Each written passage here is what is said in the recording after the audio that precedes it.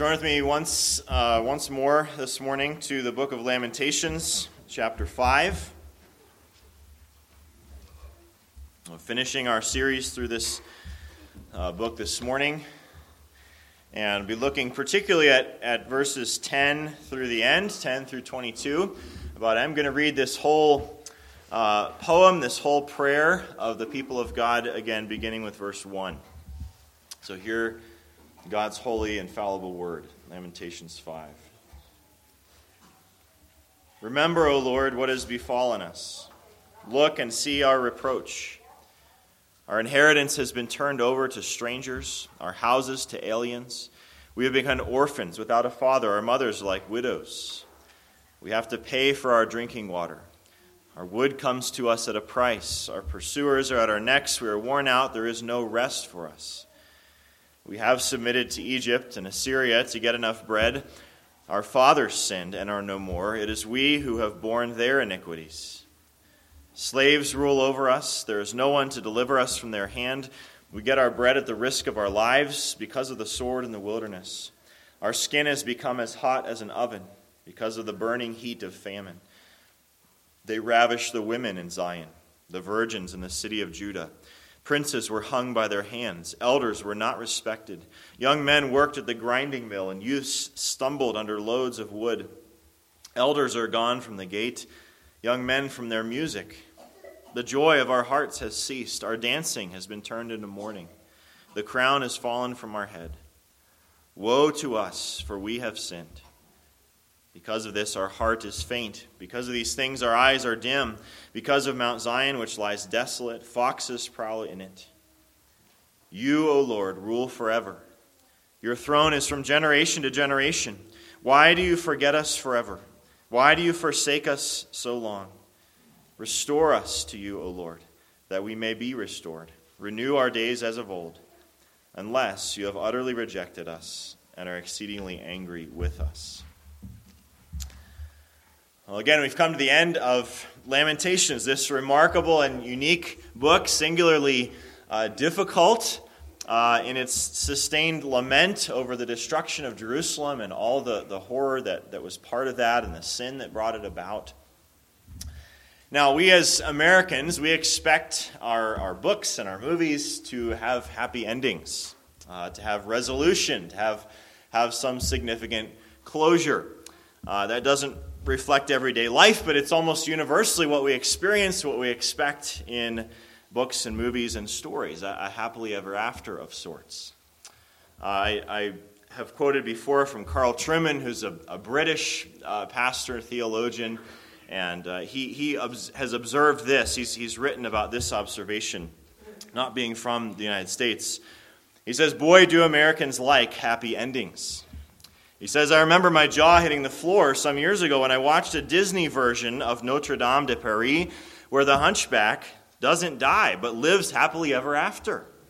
And maybe some of you didn't know that's Disney's version is not at all how the story ends, how it goes. He goes on to say at least he didn't have corrective surgery and become Brad Pitt, but he says the point of the story of Quasimodo is that the guy with the hump dies at the end, and it's all terribly sad.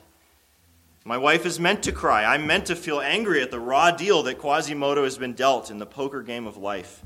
And to take that away is to change the storyline beyond recognition.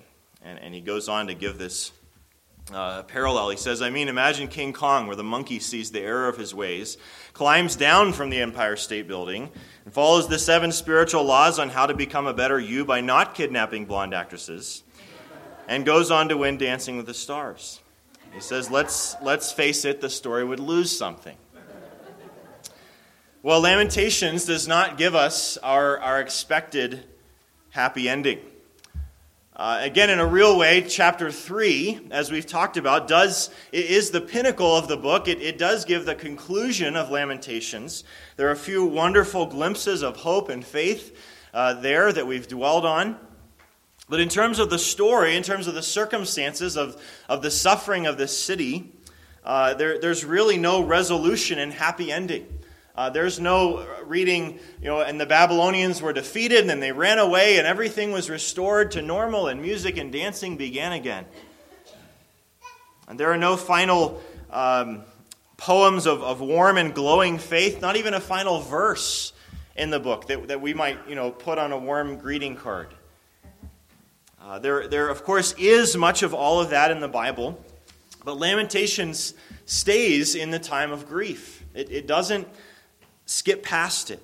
It forces us to enter into it and to deal honestly in the real world, and it leaves the rest of the story, if you will, to the rest of the Bible.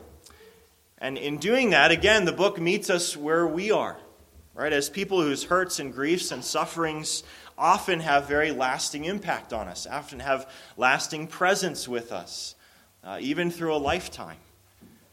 And the book is a great blessing to us in that, in the way that God identifies with our griefs.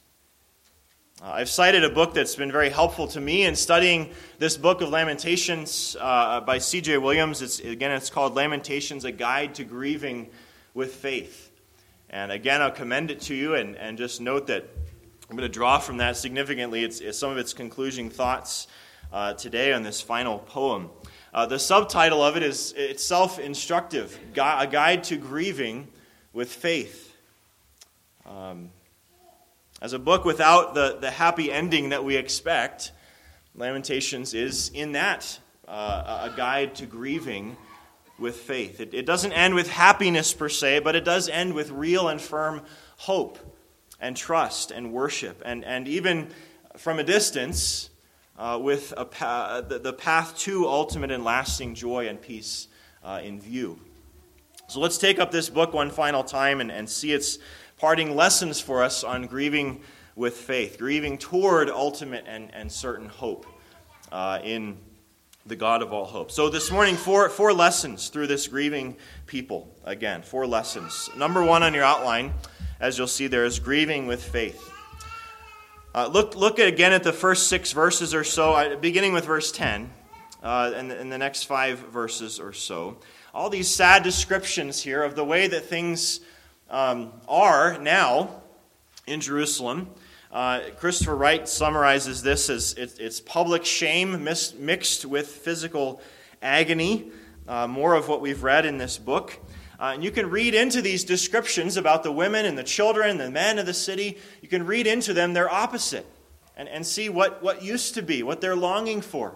Verse 21 says they're longing for those days of old. Reading those opposites in. The women were safe. The leaders were leading and were honored. There was the joy of music, and dance was common and constant even. These realities, this grieving over these things being turned upside down in this last chapter again, are brought to the Lord, for example, in verse 20. I need to think about verse 20 for a moment. Why do you forget us forever? Why do you forsake us for so long? How should we understand a prayer like that to God here, even at the end of the book? Why? Is there bitterness towards God left over here? Is there some blame pointed at God? I don't think that's how we should read these prayers for several reasons. For one, verse 16 in this prayer expresses full confession of sin. Woe to us, for we have sinned. All of these laments lead up to that clear confession of sin. There's worship of God here as well that we'll get to in a few minutes. But these are also frequent prayers in the Old Testament, especially in the Psalms. Why? How long, Lord? Why are you doing this, my God? How long will you allow this? These are questions about difficult things, but I think we ought to recognize they're questions asked in faith. These are questions only asked by believers as they bring these things to the Lord. They're questions asked in the context of a covenant relationship with a God who is faithful to his promises, who is all-knowing and all-wise. They're like the questions of a child to a parent. How long do I have to stay in my room? Or why do we have to do such and such? Right? And the child, depending on their age, may not fully be able to understand the answers to those questions. But the questions asked in the context of a relationship with the parents, knowing that the parent has the answers and has some purpose and some plan. Again, David cries out with these questions in the Psalms. Why? How long? They're asked in confidence that God, in his infinite goodness and wisdom, has answers to questions like that, even if he's not revealed or revealing those at this time. And God gives us here in Lamentations, in the Psalms, example, permission, we might say, even instruction to bring our trials and our griefs to him, even with such strong questions. And even more powerfully than these examples in the Psalms or in Lamentations, we're given the example of Jesus. And the question, I brought it up last week as well. My God, why have you forsaken me? Is there some sinful bitterness or blame in Jesus there towards the Father? No, Jesus took up that question in faith. And he took up that question under the damning wrath of God in your place, so that even though you suffer and I suffer and we experience the chastening of God in this life, you will only ever ask those questions secure in God's love. Not as Jesus asked it, experiencing God's judgment for sin. At our men's study a week ago, our Saturday morning men's study a week ago Saturday, we talked for a little while about the word faith. Just the word, very familiar, an important word, faith. And one of the guys mentioned he doesn't even like to use that word. He'd rather use other synonyms, just because the word faith in our broader culture has become so nebulous and so watered down. We hear all the time about people of faith or faith communities, by which it's meant, people out there who believe something, right? It means almost nothing. Faith often means nothing more than just sort of a positive feeling that things are going to turn out okay, right? Christian, you can grieve as those who have what real, true, biblical faith is. Which is an absolute trust in the object of your faith, in your good and faithful God. So the Lamentations has shown us grieving with faith. Secondly, grieving in repentance.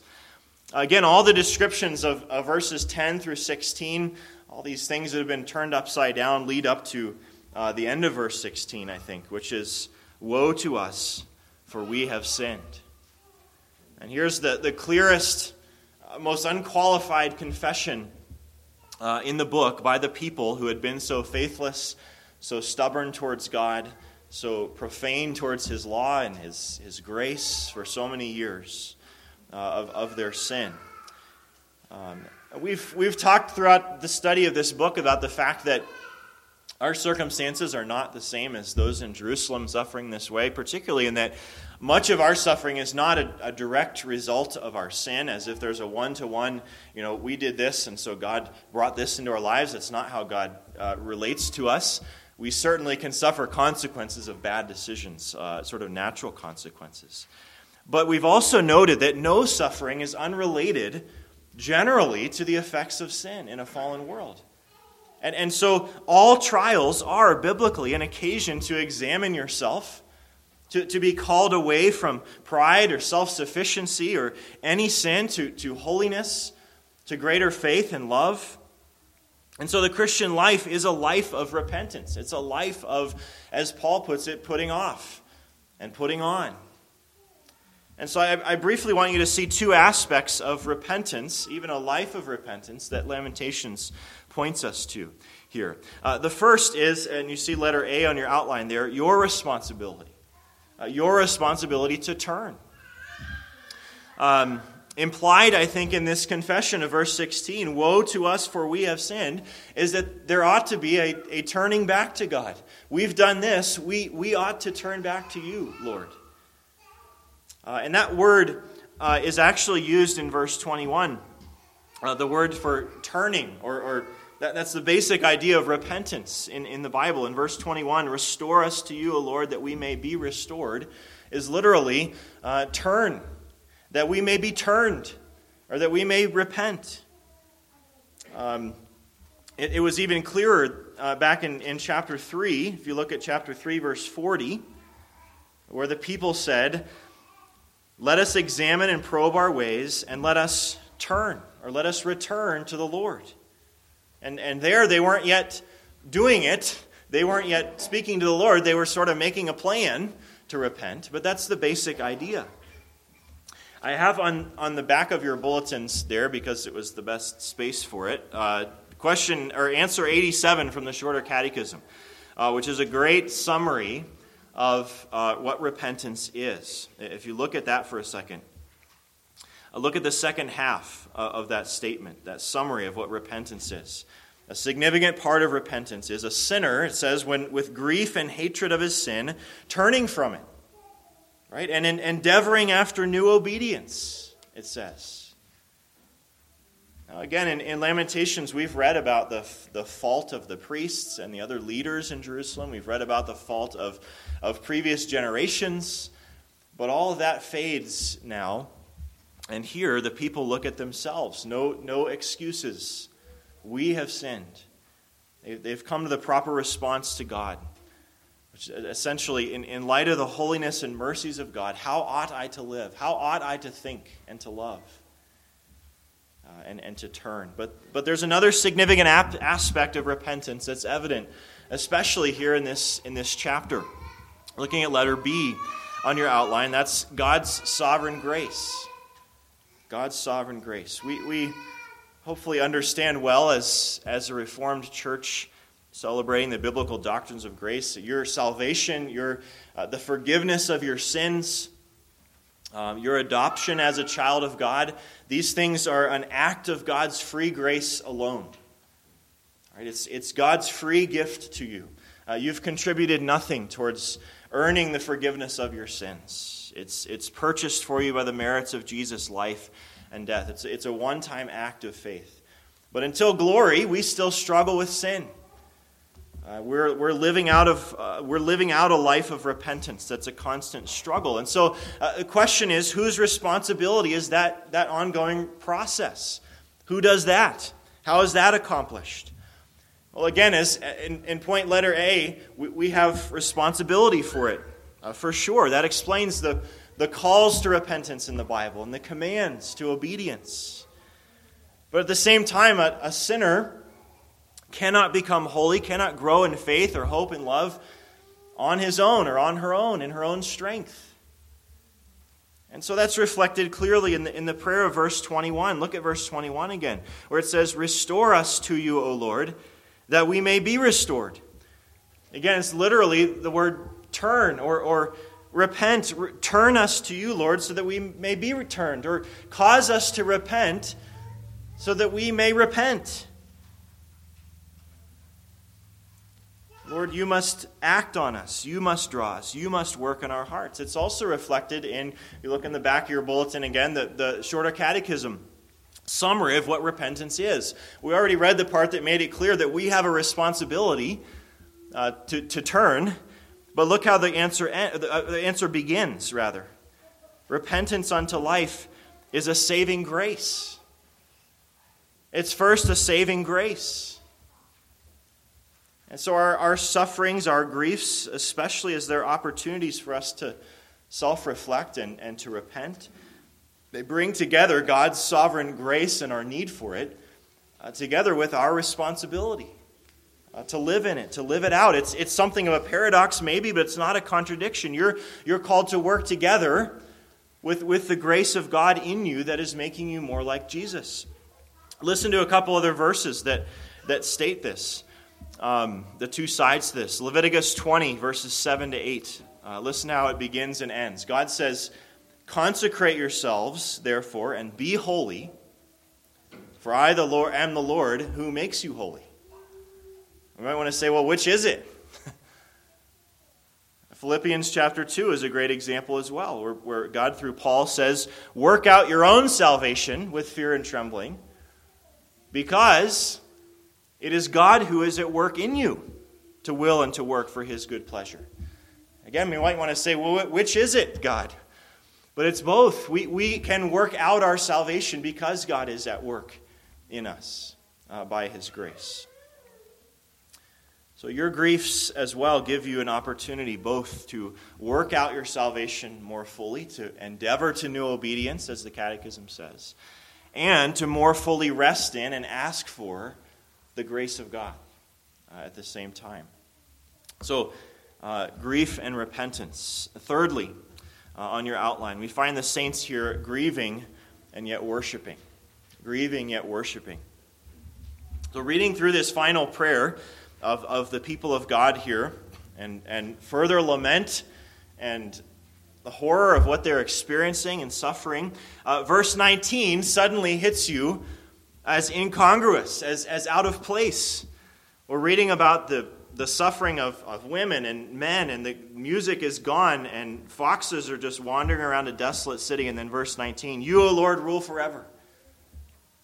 Now, where did this come from? I want to suggest a couple of things. I think it comes first from the fact that as the people in this book are moving more from complaint and intense focus on their own suffering, as they're moving from that increasingly to seeing their own guilt before God, verse 16, and looking to Him for grace and restoration, verse 21, as they're remembering His faithfulness and His compassion, particularly in chapter 3, and the powerful glimpses of that there. As they're doing that, their eyes are coming off of themselves. Right? And they're compelled to worship, not to deny or downplay their ongoing grief. If their eyes are coming off of themselves, they're looking to God. And that's part of the nature of worship and the benefit of worship for you, for us, especially as we grieve or struggle or hurt.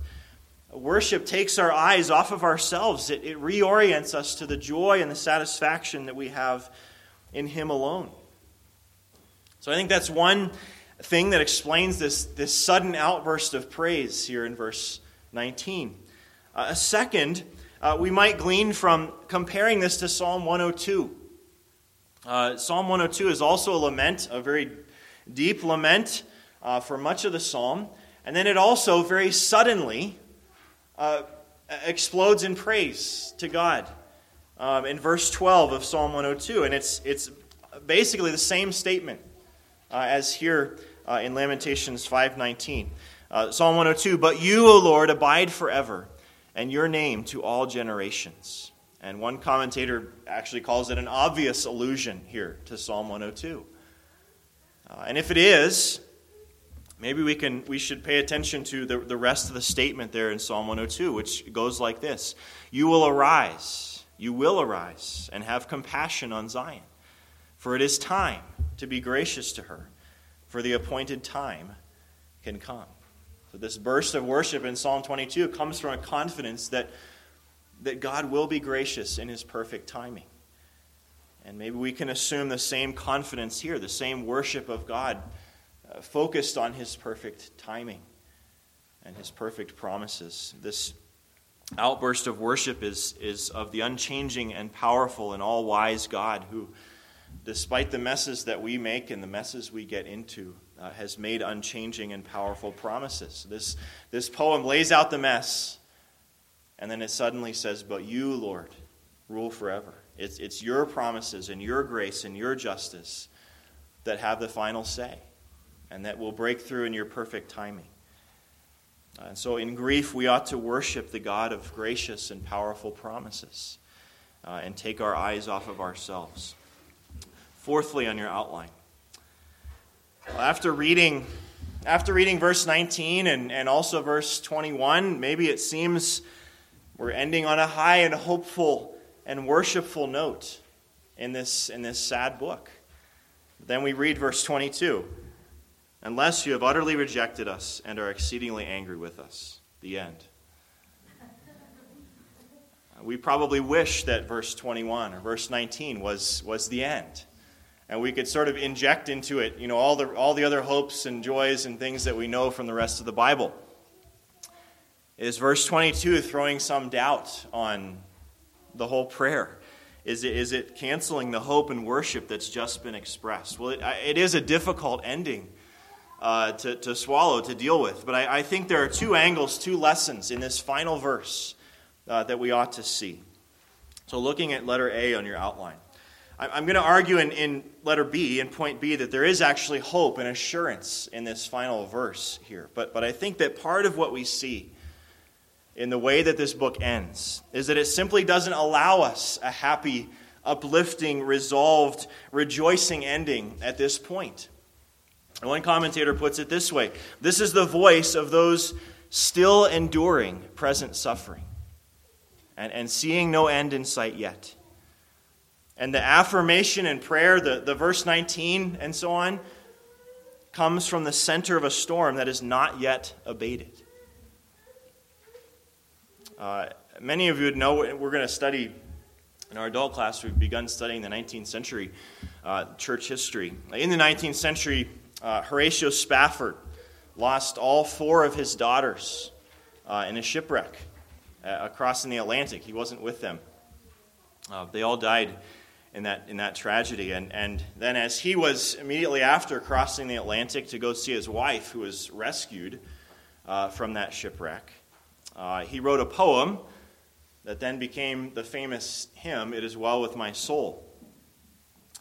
And praise God for real comfort based on real truth that Spafford knew, for peace that passes understanding, or peace like a river, as Horatio Spafford put it in his famous poem.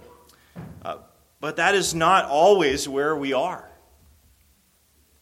Right? That's not the sentiment of Lamentations, largely. It's not the sentiment of the Psalms, often, at least in large part of them, some of them.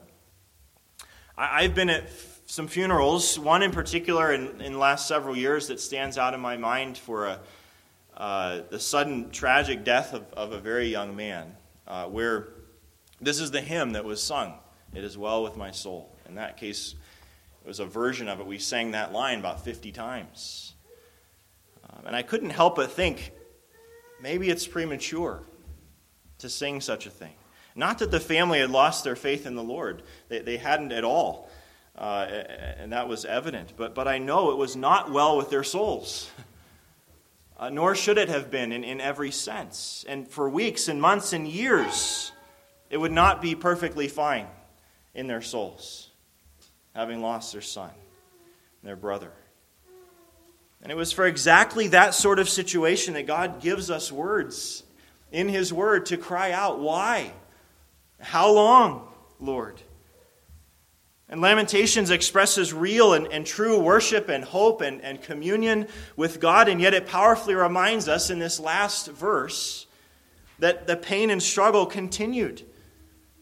It reminds us that it's not as simple in our human experience as just saying, "Great is your faithfulness. There, I feel better." It reminds us that for many of us today, lament is still needed. The pain of loss or the grief of broken relationships or the guilt of sin or whatever is still biting. So praise God that here in this book He identifies so graciously with those of us for whom it is not yet well in our souls. Again, chapter 3 pointed us particularly to the suffering man there, the Christ figure who enters into our sufferings and suffers in our place and gives it meaning and healing ultimately. A second lesson in the final verse, looking at letter B in your outline. This verse gives assurance in a theological impossibility, I want to suggest. Verse 22 again says, "Unless you have utterly rejected us and are exceedingly angry with us." I think this verse simply states what is unthinkable and impossible for God. To bring to mind what must be true of God, despite the circumstances.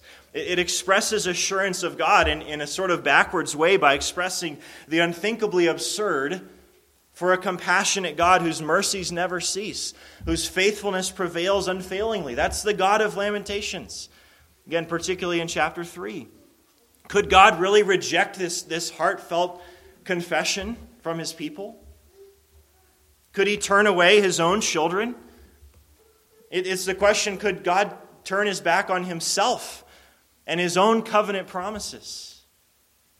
These suggestions are blasphemous in a sense.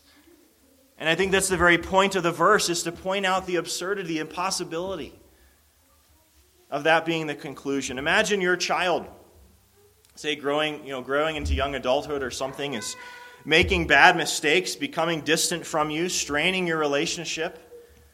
And after a long time, as you've been pleading with him and praying for repentance and restoration, he comes back and he gives full and unqualified repentance and asks for your forgiveness, and he shows resolve to live differently, to love you and honor you. And he asks for your forgiveness with the qualification, unless, Mom and Dad, you hate my guts and you just never want to see me again. That could be stated in a manipulative way, but assuming it's not, that it's unthinkable for loving and godly parents. And the mention of the thought immediately brings to mind your family relationship and your love and the absurdity that would be the way forward. And how much more so with God and his covenant love and promises, that verse 22 could ever be possible. There are many reasons why nothing can separate you from the love of God, not even your own sin. God's promise, his own character, the fact that it doesn't depend on you, God's plan in Christ to glorify himself and save you. But the main reason that's the root of all of those, why the suggestion of verse 22 is absurd for you and me, is the death and resurrection of Jesus. If you are in Christ, if your faith is in him, your salvation was not made possible by his death and resurrection. It was purchased on that day. It was accomplished. It was sealed forever. God foresaw all of your sin and your apathy and your selfishness and your slowness to repent and your taking for granted his blessings. And he counted all of it against Jesus because of his hesed for you, his steadfast love. And so we can say the Lord's loving kindnesses indeed never cease, for his compassions never fail. They are new every morning. Great is your faithfulness. Let's pray together. Father, we thank you again for your word through Jeremiah and this book of lament. We thank you for the many ways in your word, and especially in the person of the Lord Jesus, that you identify with us in our suffering and our grief and our crying out with difficult questions about things that we can't understand, but crying out with trust in you. I pray that you would help us today and in reflecting on this book to learn its lessons of grieving, whether grieving our sin or grieving just hard circumstances that you've allowed in our lives. I pray that would point us to Christ and would point us to worship you and to trust you more. And we pray all this in Christ's name. Amen.